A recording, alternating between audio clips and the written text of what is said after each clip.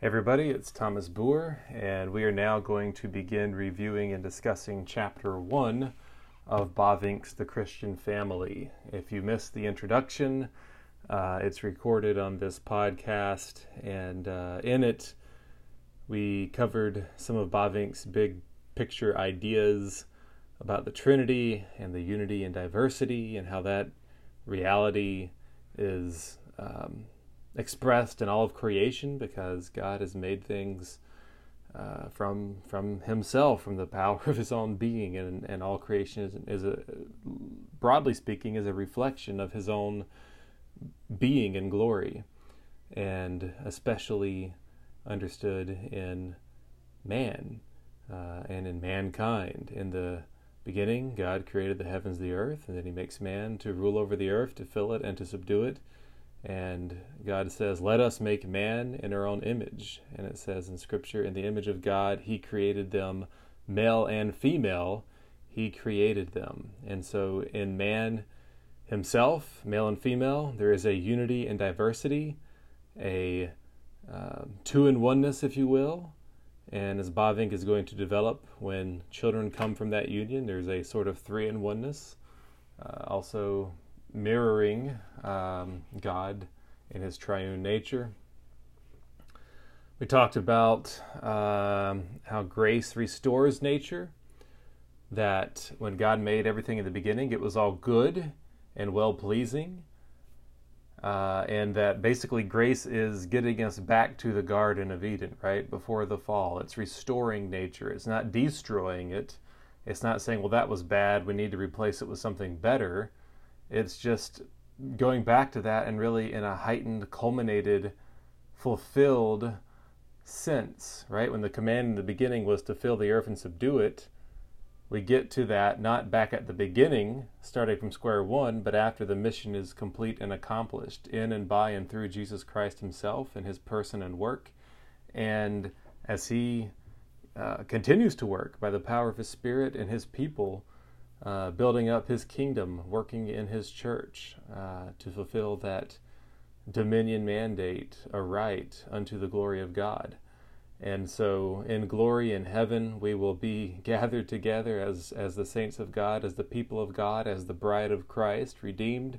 And yet that original commandment to be fruitful and multiply, fill the earth and subdue it, has been realized and accomplished in and through Christ and His people, when we receive the renewed heavens and earth.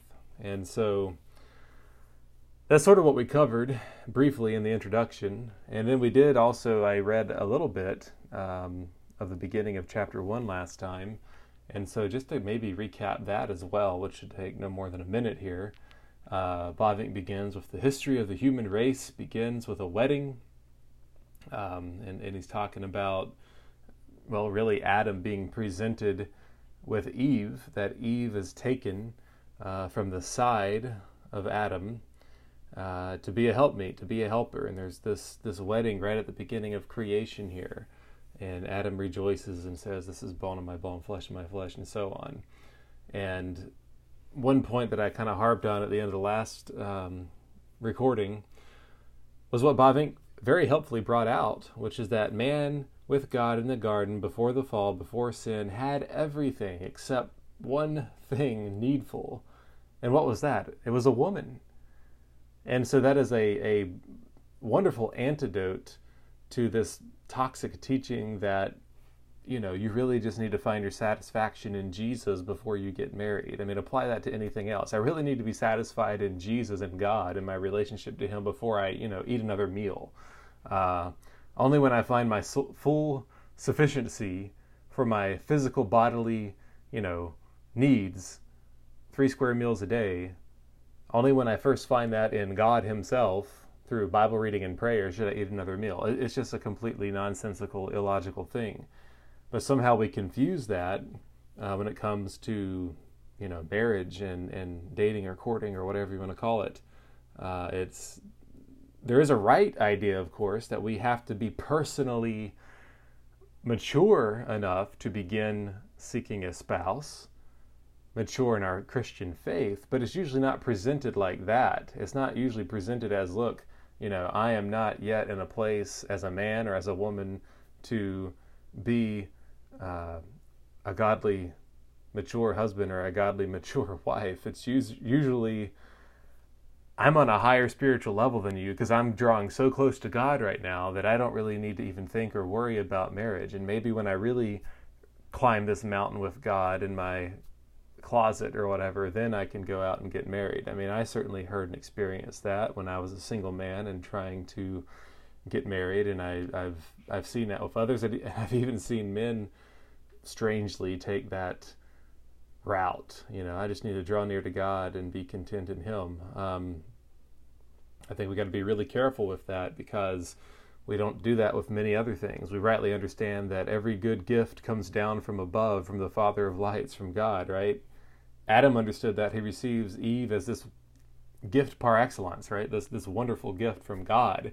And so is enjoying and finding satisfaction in God in receiving his wife, that good gift from the Lord. Well, we need to do that still today and realize that you cannot find in prayer and in Bible reading what you need in a spouse any more than you can find by prayer and Bible reading what you need for your bodily physical sustenance in food and drink.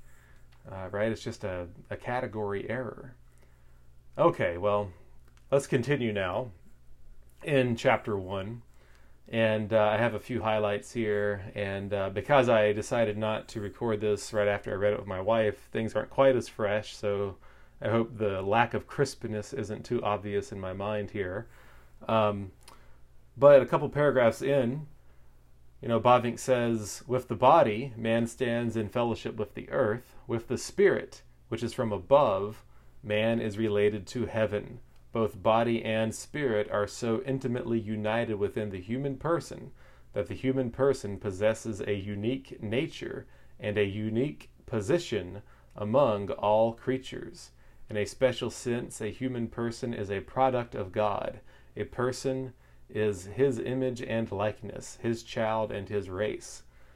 And it's only been recently that I've put much thought into the different origins, so to speak, of our body and our souls. God breathes in to man his soul, but our body is formed for the man from the dust of the ground and for Eve from the body of Adam. And Bavinck kind of encapsulates that well here. We are unique in that sense that we are God-breathed beings bearing his image from above, and yet we're also creatures made from the dust of the ground. And so we have this don't misunderstand me, I'm not saying we're demigods or in between God and the rest of his creation, but there is a sense in which that's true. We're the crown of creation. We're to, as God's representatives, rule over it as creatures, but as the crowning creatures, and qualitatively different from a plant or an animal or anything else. And so then taking that reality that man, as in male and female, are fundamentally different from all the rest of creation, we also need to look at how man and woman are both similar and the same, male and female, but also how men and women are different. And so we're going to look at that as we go forward here. Bavinck says, the first human being, furthermore, was created immediately as a man, neither neuter nor androgynous, but with a specific sex. This came to expression in the fact that although he had been placed in the garden and had abundant provision of everything he needed for living, he nevertheless felt lonely. God created him this way. God says both to himself and from himself that it was not good that man was alone. Immediately at creation, God implanted within the man's soul the yearning for loving someone who would be like him. And that's when he gets into the need for woman, and God creates Eve for Adam, woman for man. And he goes on and says, within married life and within the family, it is the husband as the head who in his appearance and glory radiates the image and glory of God. And the wife has the calling, in obedience to her husband, to display his glory. But this in no way contradicts the truth that the woman herself, seen as a human being, bears the image and likeness of God fully, as much as the man does. And I don't think any of us are denying that. I certainly hope not. A woman fully bears the image of God and is likewise a glorious image bearer as man is. And, right off the bat, we want to say anybody who denies that woman is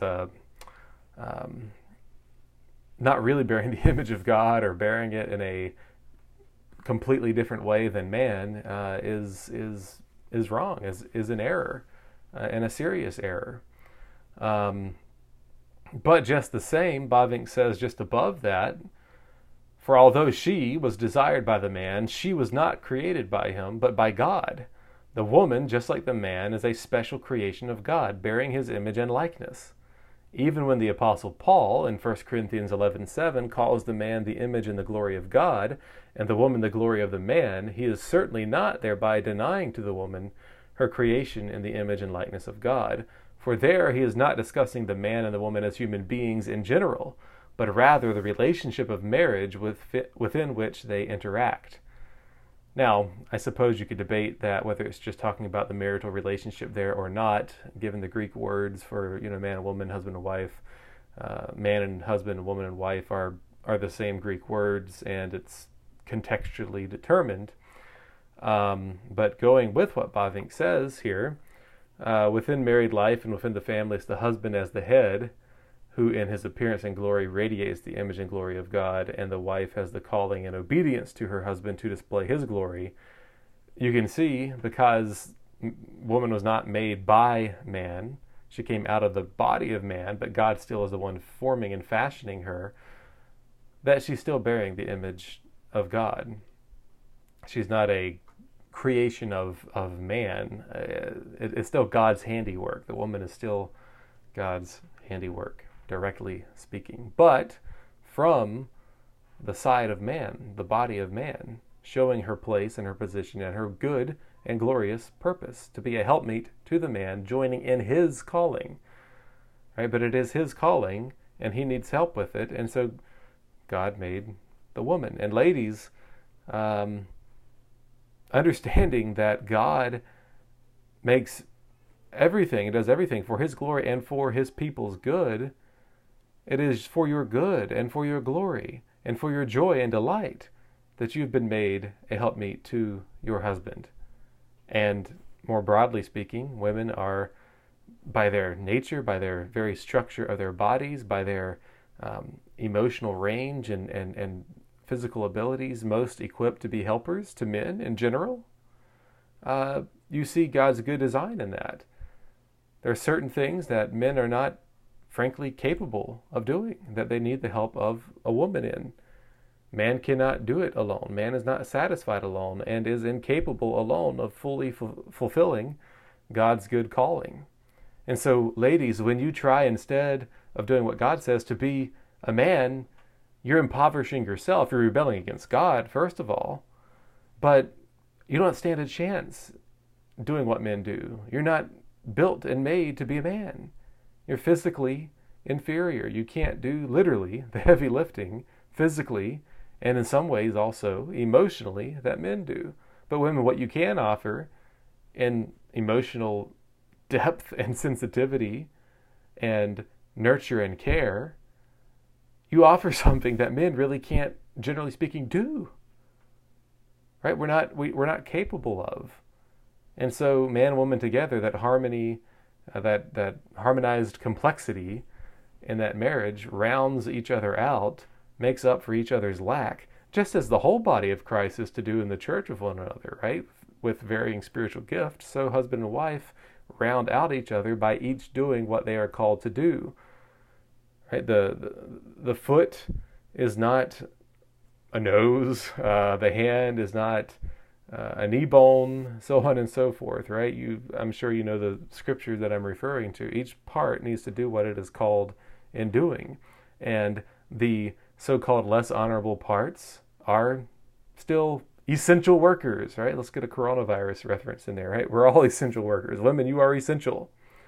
You're different, but you're essential. Man was not satisfied without you.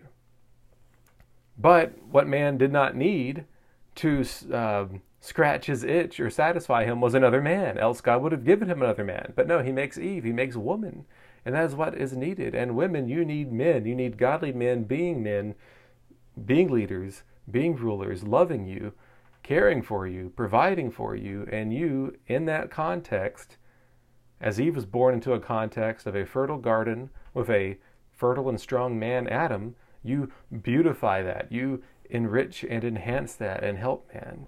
And that is what we need in the home, rightly understood in the church, and in the society, in the world, in the culture.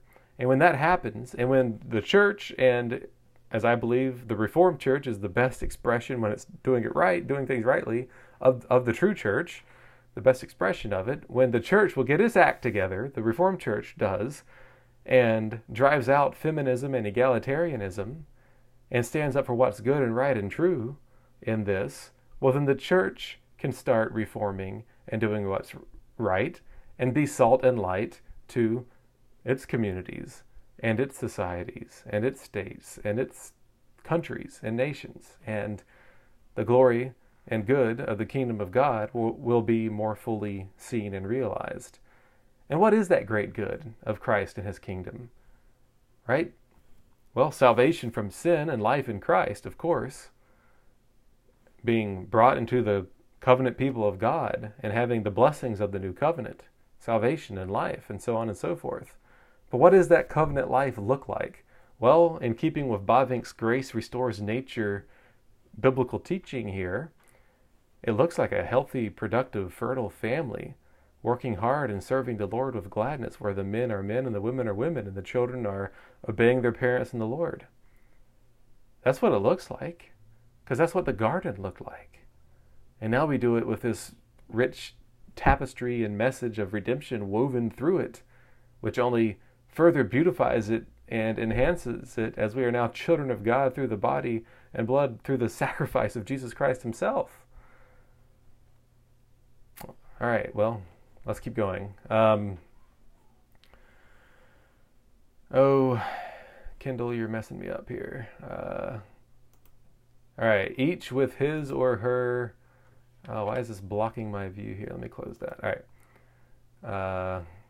Sorry, technical difficulties here. I'm not a big Kindle user. All right, each with his or her own sex, nature, and position. Bavinck says, yet even though the woman was not created by the man, she was nonetheless created from the man. Adam was made first, and then Eve, both in time and in order. The man preceded the woman. The woman was created not merely after the man, but she was also brought forth out of the man. Just as the earth supplied the material for the man's body, so the man's body in turn supplied the material from which God formed the woman. The manner in which the man was created fixed an unbreakable bond between the human being and the earth. The manner in which the woman received her existence served to place her in the kind of relationship to the man such that she is inseparably bound to him, and thereby the unity of the human race is completely preserved, because they're together, man and woman. The woman was created not to be self-sufficient, right? It's simply a created reality of God. The woman was created not to be self-sufficient, nor to be independent of the man, nor apart from his mediation. She is not a unique principle and head of the human race, whereas Adam is, right? But she herself was formed out of the man, out of his flesh and blood. The human race is one entity, a body with one head, a building with one cornerstone. And that cornerstone is man, as in male, not female. And again, don't forget everything I just said a couple minutes ago. All the necessary qualifications and nuances to this to rightly understand what Bavinck is saying. This can be grossly mischaracterized, with a cut and paste and post on Twitter by feminist-leaning, apostolistas in the church today, misquoting or taking out of context what Bavinck says. He qualifies, I'm qualifying and clarifying, and you see, yeah, that's true. It is true, it's biblical, and it's good, and it's glorious, and it's beautiful. Let's continue now with Bavinck. He says, in this reality, the man finds no basis for pride. Notice right away the qualifications here. For he received the woman whom he desired, entirely apart from his own effort, apart from his own knowledge and volition, while in a deep sleep. He didn't do this, right? He's asleep. He's knocked out cold, which God had placed upon his soul and body.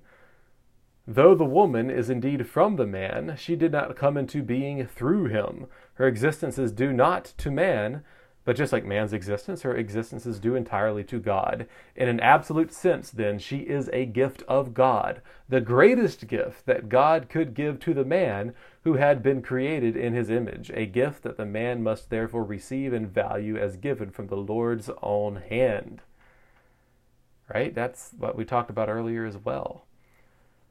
But remember, so that we don't fall into a theology that says because Eve was created last, therefore she is superior to man and should rule over man, and man, when he sees Eve, somehow finds his telos or his end or his goal in some sort of, gender bending, overturning the established order of male and female and headship and so on.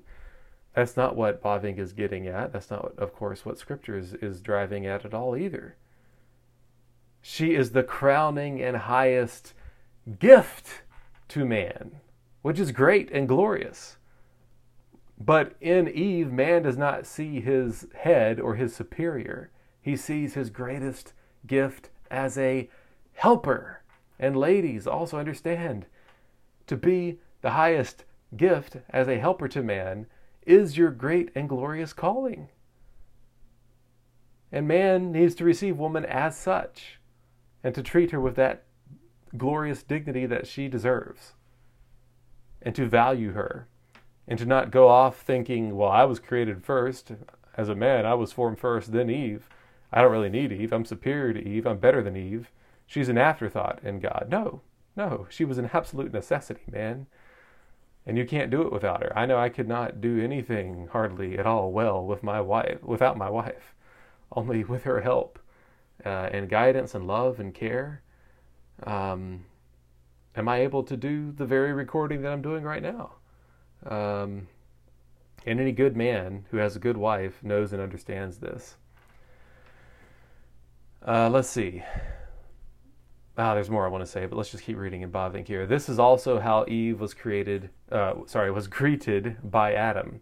As soon as he saw her, he recognized her. His recognition was a knowledge born of love. He saw in her no alien being, but a being just like himself. She possessed the same nature that he had. She displayed the same image of God that had been bestowed upon him. And yet she was different from him, with her own sex, character, and vocation, calling. Like a whoop of joy, like a wedding song, the words came forth from his lips, from Adam's lip. This is now finally flesh of my flesh and bone of my bone. Right? She comes forth out of man, and man rejoices. Right? We should rejoice in the wife of our youth, men, and not abuse or malign or disgrace her. And women should take delight and joy in being a woman in that high calling of motherhood and homemaking. That is your glory. That is your dignity. Don't denounce it. Delight in it. And men, praise your wife in that work. Don't belittle it. You need it. Let's see here. I mean, I could just read the whole chapter, but I don't know if there's some kind of copyright violation on that. And but you'd probably get tired of hearing me just read anyways. Maybe not, because it is Bavinck. Let's go down, skip a paragraph here. He says, together in mutual fellowship, they, man and woman, bear the divine image. God himself is the creator of duality in unity. Right? There's a duality and yet a unity. Within that unity, they are and remain two.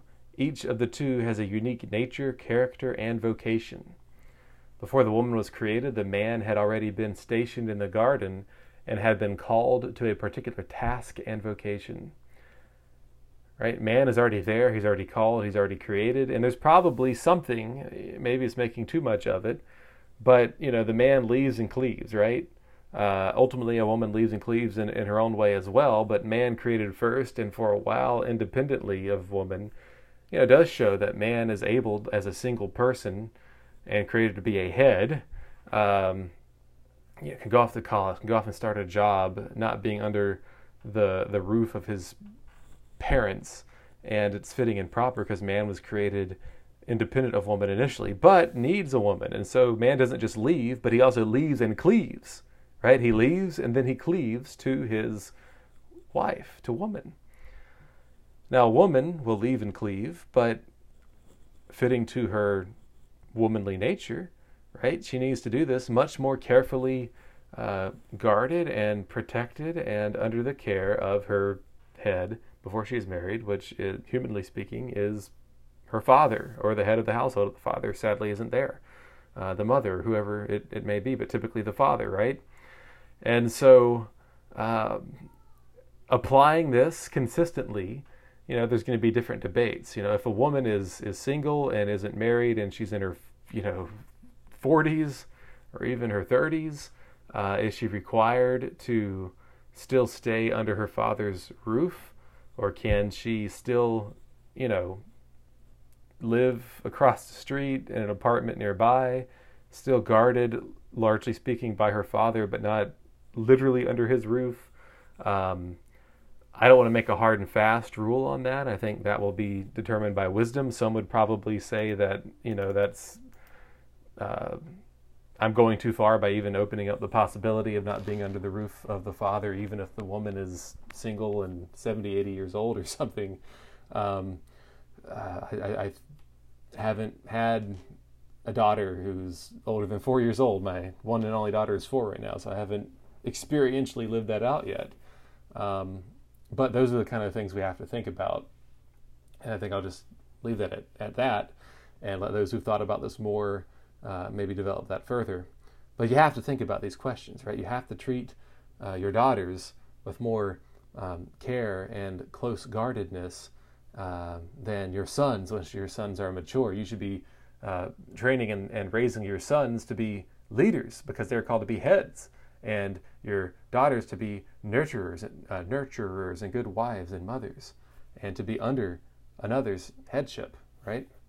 And so if you allow your daughters just to go off and be completely independent, well, you're not really setting them up necessarily to come under the headship of their husbands, their future husbands.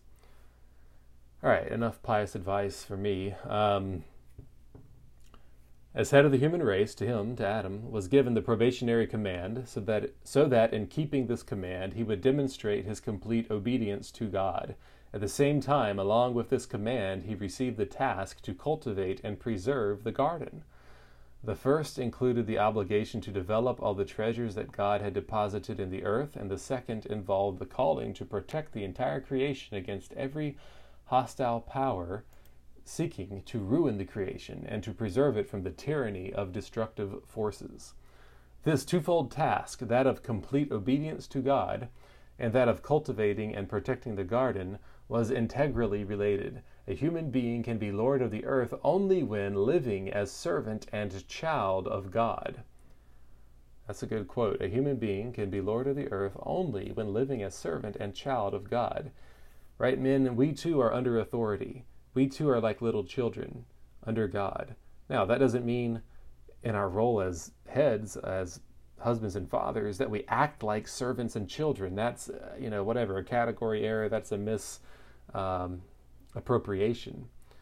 But it is to say that before God, we are still his servants and his children and need to approach him as such. And that will certainly enhance and flavor and influence our headship and our leadership as mature men in our homes, right? And if there is a hyper-patriarchy that needs to be smashed, where it goes way too far and unbiblical, kind of like a hyper-Calvinism, when you think of it in terms of soteriology and so on, it's the hyper-patriarchy mentality that needs to be smashed, is where men, forget that they are under the Lord and forget that they don't have all-consuming authority. And so men who are not ordained ministers just set up their own home churches, and their wife and kids never can do anything or be under any other authority or influence of any other man. And the Father is behaving as if he is God and Lord incarnate to his whole family. And that's just a very dangerous and sick perversion, which probably a lot of these more egalitarian and feminist-leaning women and men are reacting to. And they should react to that, but they should not throw out the baby with the bathwater. They should not throw out the good in biblical teaching because of its abuse.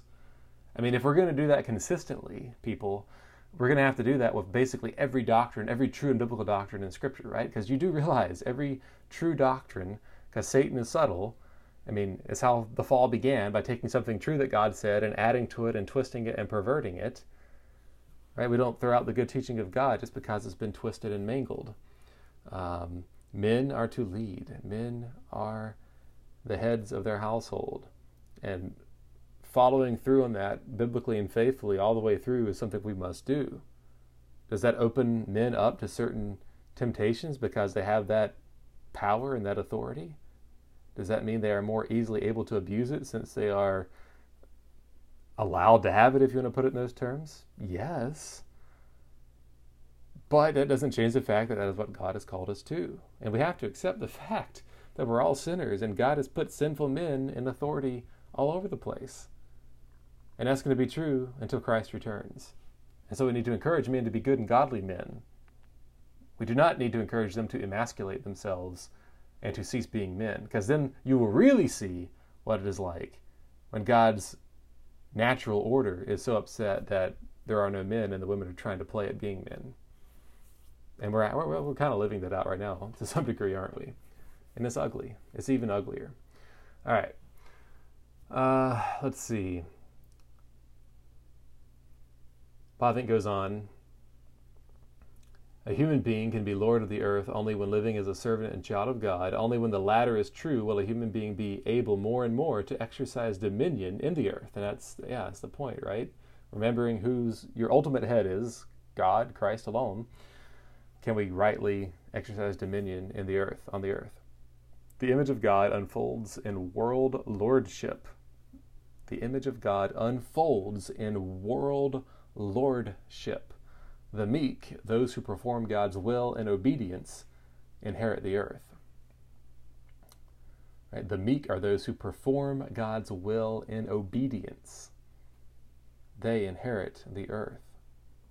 Right? Meekness isn't abdicating your duty or whatever. It's doing it unto the Lord, doing God's will, inheriting the earth as a result.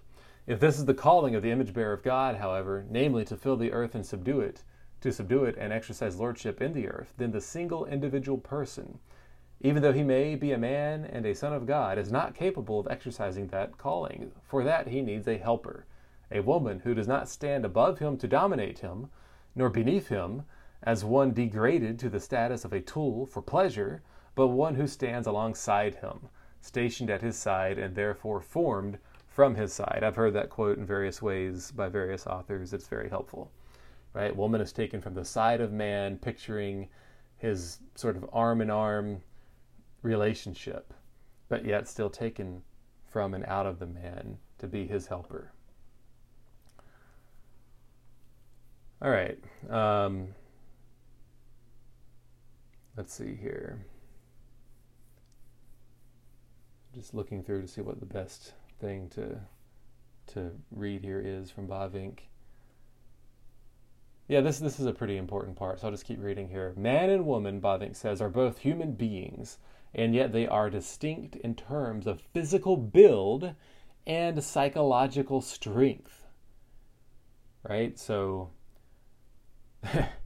it's like you can't even publicly say these kinds of things today without getting berated by, Reformed ministers sometimes, it seems. Anyways, so even though they both receive the same calling, within that one calling, each nevertheless receives a different task and activity. The man is called to subjugate under his feet the whole earth, in obedience to God's will. He must develop the earth in terms of its goals, through knowledge and art, through farming and animal husbandry, through industry and trade. He must bring forth from the earth all the riches of thought and power, of fruitfulness and life, which God has hidden within the earth according to his inscrutable goodness. And in voluntary obedience and dependent cooperation, the woman must assist in performing this task, because man can't do it without the woman. And he can't do it without the woman assisting, right? Men can lock arms with other men in, anything really. I mean, farming together, playing a sport together, you name it. Anything you can think of, men can have a camaraderie. But the assistance of woman is still missing in that. So when a woman tries to become not an assistant, but a fellow head and leader, you're not playing the role God has assigned you. That is a necessary and essential service, right? It's needed. And man can't fulfill it. A man can't become a woman and try to do this. You are uniquely gifted and tooled, women, to be women. And men, you're uniquely created to be men. And I have to remind myself of that as a man, right? Because we're sinners. And it's easy for us to let women take on our own task as men and to just sit around and watch TV, play video games, kick back and relax. Women don't have an easy calling at all. Men don't either. But they're both needed and essential, and they have to harmonize together for God's calling to be fruitful and multiply, fill the earth and subdue it, to flourish, to happen, to occur. Let's redeem that word flourishing, right? It's used so much by the squishy progressives, right? True flourishing is man and woman being man and woman together for the glory of God through Christ Jesus. All right. The woman must assist in the fullest and broadest sense, physically and spiritually, with her wisdom and love, with her head and her heart, right? It's not just physical menial labor. Women have things to contribute in what they say and in what they think and in their perspective and how God has wired them and in their physical nurture and love and care. Women assist in procreating the human race, in nurturing children in the fear of the Lord, in fostering a kingdom of rational and moral citizens, and thereby assist in bringing the earth into subjection to the human race that comes forth from her. Right? I mean, this is really good stuff from Bavinck here. We perform our function as a sacred service to God. We share a precious calling. We labor at a single divine work, Bavinck says. In order to make such unity, fellowship, and cooperation in soul and body both possible and real, God created the woman from the man and for the man, 1 Corinthians 11:8 and 9, but also simultaneously unto the man, even as he created the man unto the woman. God made two out of one, right? The two, man and woman, are made out of one. That is the man, because Eve was taken from the man. The one is man, Adam. And then from that, two are made because Eve was taken from Adam, so that he could then make the two into one soul and one flesh, the leaving and the cleaving. That harmonized complexity, that unity in diversity, that diversified unity, whatever way you want to think of it, the one and two so that the two can be one, that perfect bond and harmony, that's what God has made. And when a man tries to be a woman or a woman tries to become a man, and you have two women or two men, you got a major problem. It doesn't work that way on so many levels. So-called, what Doug Wilson says, gay mirage is exactly that. There is no such thing as gay marriage. It's a mirage. It's an illusion that has all these promises as you're walking in this dry desert and you see this oasis and you get to it and it's dryness. And then you just want to give up and die. We need man and woman together. This kind of fellowship is possible only between two. From the very beginning, marriage was and is, by virtue of its essential nature, monogamous. Another good point, right? We don't bring in multiple marriage partners to this. It's monogamous, an essential bond between one man and one woman, and therefore also a lifelong covenant, indissoluble by human authority. Therefore, what God has joined together, let no man put asunder. A man separates from his parents, forsakes father and mother, and cleaves to his wife, but he never abandons his wife. Love for parents is surpassed in both intensity and extent by love for one's wife, right? I'm not leaving and cleaving to my father and mother, not anymore at least. When you grow up as a man, and as a woman, you cleave to your spouse. Such love is stronger than death. No other love resembles God's love so closely or reaches such height. Right? That's why marriage between a man and a woman is a picture between Christ and the church, because that is a love and a bond that exceeds and surpasses all other loves and all other bonds. And so it's very sad to see when a father and mother, a husband and wife, love their children more than they love each other. And the children know this and recognize this.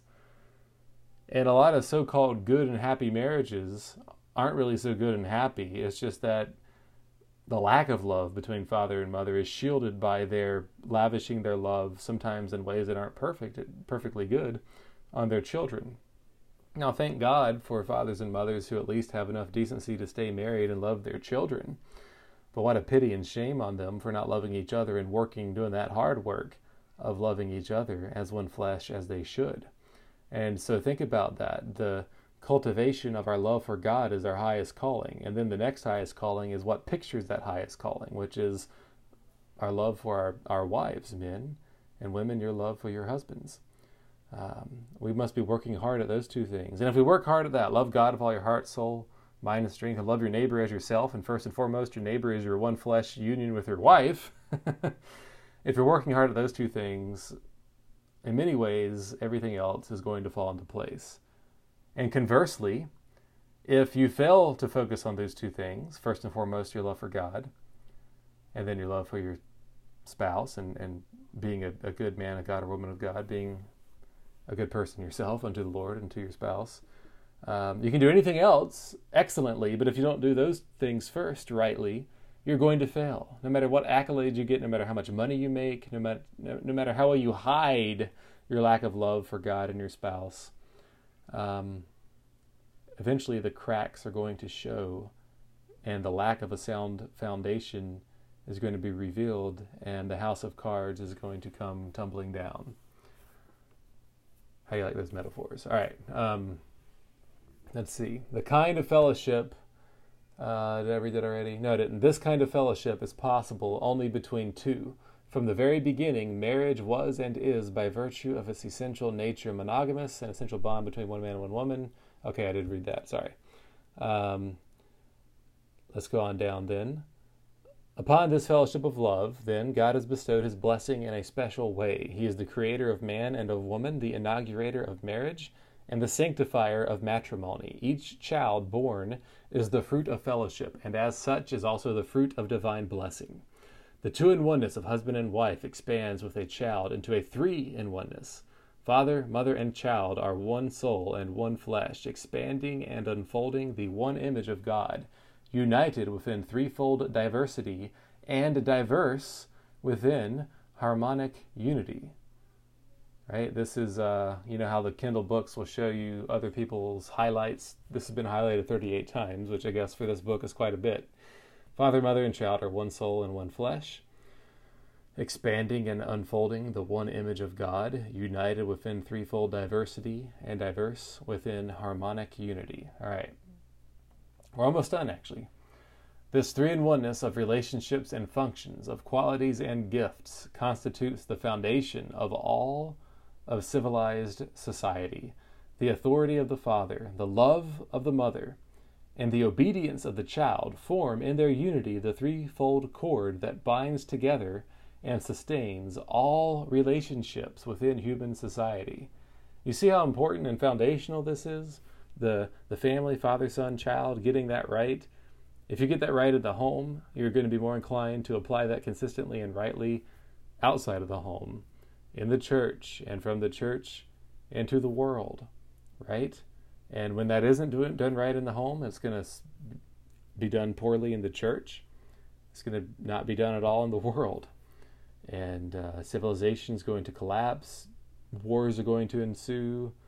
The kingdom of God is not going to be as manifest. And the prayer, thy kingdom come, thy will be done on earth as it is in heaven, is going to be delayed or less realized for a time at least.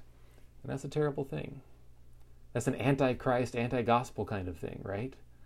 I mean, that's no small thing. We're talking about kingdom work here when we're talking about the Christian family.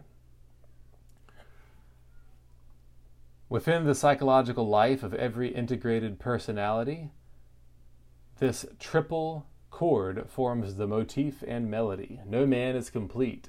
Now this, I want to touch on this actually, and this is like the second last paragraph in the chapter, and I've got some time here, so we're going to dwell on this for a bit. No man is complete without some feminine qualities. No woman is complete without some masculine qualities. And to both man and woman, the child is held up as an example. Okay, we're going to have to touch on that, but let me keep reading. We're going to have to labor in that for a second, but let me keep on reading. These three characteristics and gifts are always needed in every society and in every civilization, in the church and in the state. Authority, love, and obedience are the pillars of all human society. Authority, man's authority, love, the wife's love and nurture, obedience, the child's obedience, are the pillars of all human society. Well, I guess we'll pause there and talk about this now. So, I've seen in the Genevan Commons, which I'm a proud member of, I have seen elsewhere, those who say men do not have a feminine side, or their feminine side is their wife. And I've said probably the same thing too, and agree with that wholeheartedly. But we have to make sure what we mean by that is not to say that men,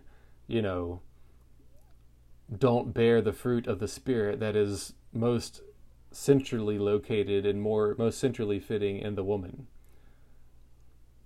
All right, now, what do I mean? What am I saying by that? Well, if we can recognize that compassion, empathy, and nurture, these type of things, are more central to the woman, we have to also be able to recognize that they are still necessary and important in the man. Now, the man will express them as a man, should at least, right? Which is to say, they won't be as central. They won't be as defining of him, right? And the brew and the mixture and the ingredients that is a man, toughness,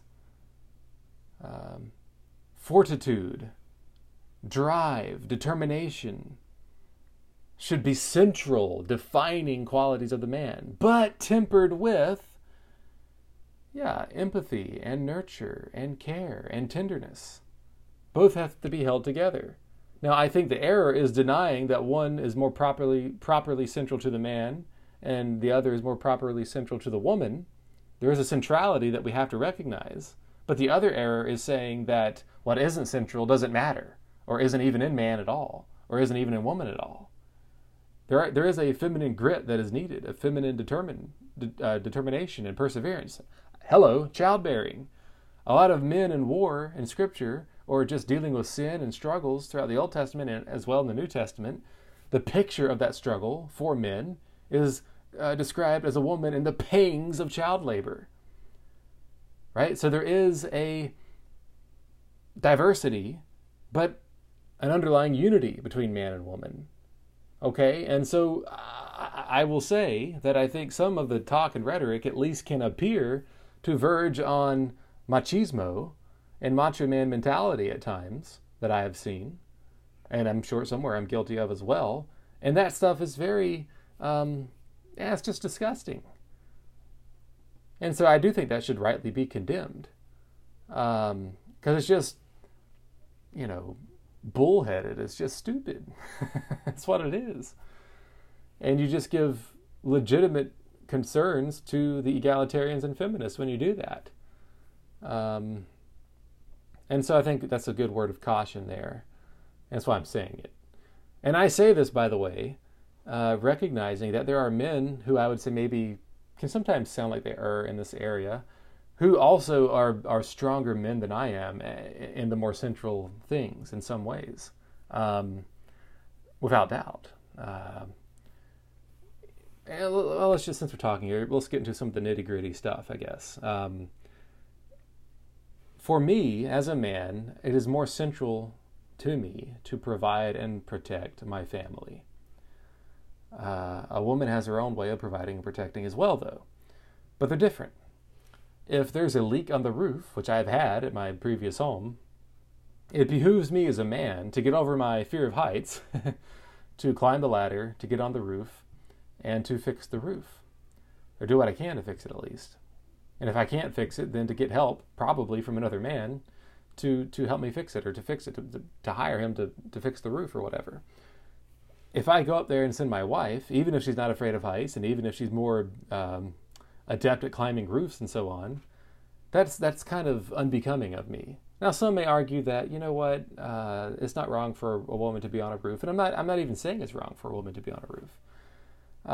But I am saying it is fitting for me as a man to do this job here, because it does put you in some degree of danger and requires some physical strength. I mean, I remember, and believe me, people, I don't like heights. I think you could even argue I was a bit too motherly protected as a child, and so that combined with my natural disposition of being a bit unsteady when I climb up high places and, not really climbing a lot of trees as a kid and so on, I didn't develop that ability and didn't sufficiently overcome that fear as a child, that it's, bit me in the butt a little bit as an adult.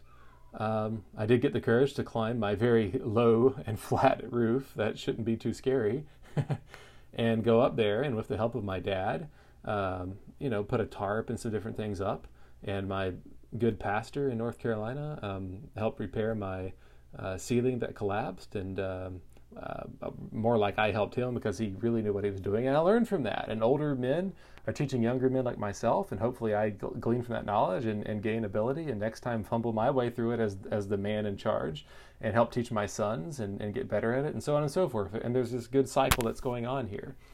But if my wife, just getting back to the point of central things that are more central and more becoming or unbecoming, if my wife had a fear of heights, that would be far less of a shameful thing for her than it is for me, right? Because it's more fitting for me as a man to need to overcome that for the duties and callings that I have in my life, like fixing a leaky roof. I really don't know why that even should be controversial, but it is. To me, it's kind of obvious on the face of it. Cooking. I kind of find cooking an interesting area, because I think men can cook and women can cook, although I think probably overall it's more central for a woman cooking in the home. But to me, that one that kind of transcends this a little bit more than others. But I do think it's a bit more of a shameful thing for a woman to just, have a fear of cooking, have no skill in cooking, and have no desire to learn how to cook, or to, knit or crochet or something like that, than it is for a man. I also think it's less essential, say, does every single woman have to, crochet? I don't think so. Or knit? I don't think so. But is it more fitting for the woman to be the knitter and crocheter than the man? Yeah, I do think so. Right? We can look at the Proverbs 31 woman and, the lady working with her hands and making clothes for her children and all these things. And it's ascribed to the woman and not the man. And if we went back to the good old days where you couldn't go to Walmart, then all of a sudden, I would have to become much more of a lumberjack than I am and learn to work with tools better than I know how at this point in my life. And my wife would have to develop certain things more as well. And so we live in a first world country, and the modern technology and conveniences are a blessing, but they're a double-edged sword as well, right? The modern conveniences can blunt the edges of our masculinity and our femininity if we let it. Now, that doesn't mean we reject it and become, Neanderthals or, Luddites or whatever that don't embrace these things. We do, and we are thankful for them, but we have to be on guard that, we begin to think that men can be women and women can be men, that kind of thing. So there are certain emotional traits that are more central to women than they are to men as well. Right? That's why we talk about an effeminate man as an ungodly man, or as a masculine-leaning woman as a butch woman, as it's sometimes put, and it's unbecoming and it's unfitting. There's plenty of applications that you can make to this.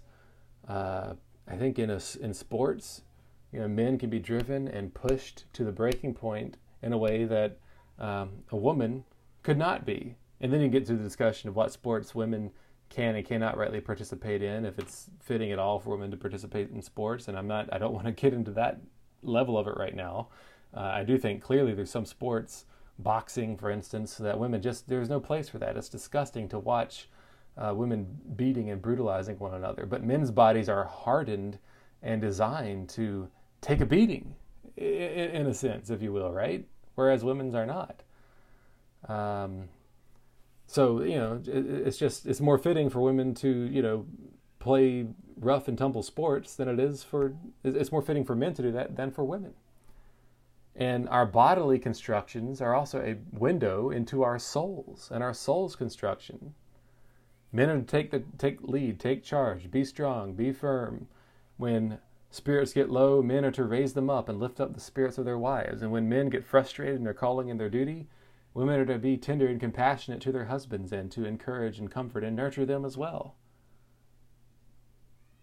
And there is a place, of course, where a man has to be nurturing to his children and to his wife, but it's still bleeding through that more central, strong man characteristic that God has given men, and vice versa for women. Hopefully I'm being clear here. I could have said this a lot more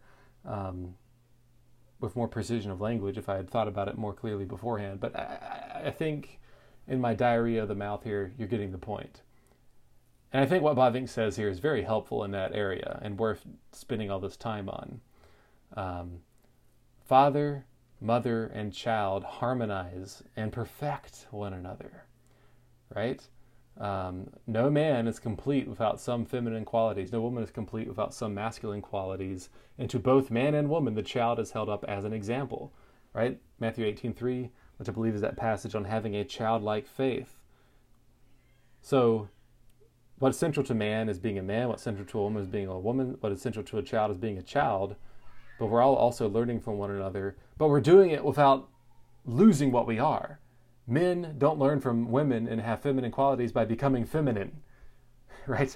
Women learn masculine qualities and bear them, but they bear them in a feminine way. And that's not speaking with a forked tongue. That's not speaking in contradictions. That's making a distinction here, right? Same thing with children. Young girls learn how to be women from their mothers, and they learn also what to look for in a man from their fathers. And boys learn how to be men from their fathers and what to look for in a godly wife in their mothers. So yes, authority, love, and obedience are the pillars of all human society. But righteous authority is most fitting to the man, most central to the man. This love and nurture is most central to the woman. And yes, obedience is most central to the child in that father, mother, child triangle. All right, so the final paragraph, and I'm running out of time rapidly here, the final paragraph in Bavinck, and we're done for this first chapter. Somewhere a poet has celebrated the eternal feminine. His poem could just as well have celebrated the eternal masculine and the eternal filial. For every good and perfect gift in man, woman, and child comes down from above, from the Father of lights, with whom there is no shadow or variation due to change. James 1:17. Every human being has been created as a human being, but also as man or woman or child, each a self and yet in mutual fellowship in the image of God. Right? And that's the one final point I'll note also is that, Jesus speaks of gathering like his children like a mother hen. And women do bear the image of God as well, because in God himself, feminine qualities are ascribed to him. By that I mean, like what Jesus says, as a hen gathers her brood, her children, so I would like to gather my people, right? So if that can be said of Jesus, if these things can be said of God, men, we need to be able, as men, to still be able to have that kind of care and compassion as well, and hold that line clear. It's so easy to get on the wrong foot and go off on this. We must be faithful. We must stand firm. Well, I hope you enjoyed this, and next time we'll look at chapter 2 of Bavinck's The Christian Family together. God bless.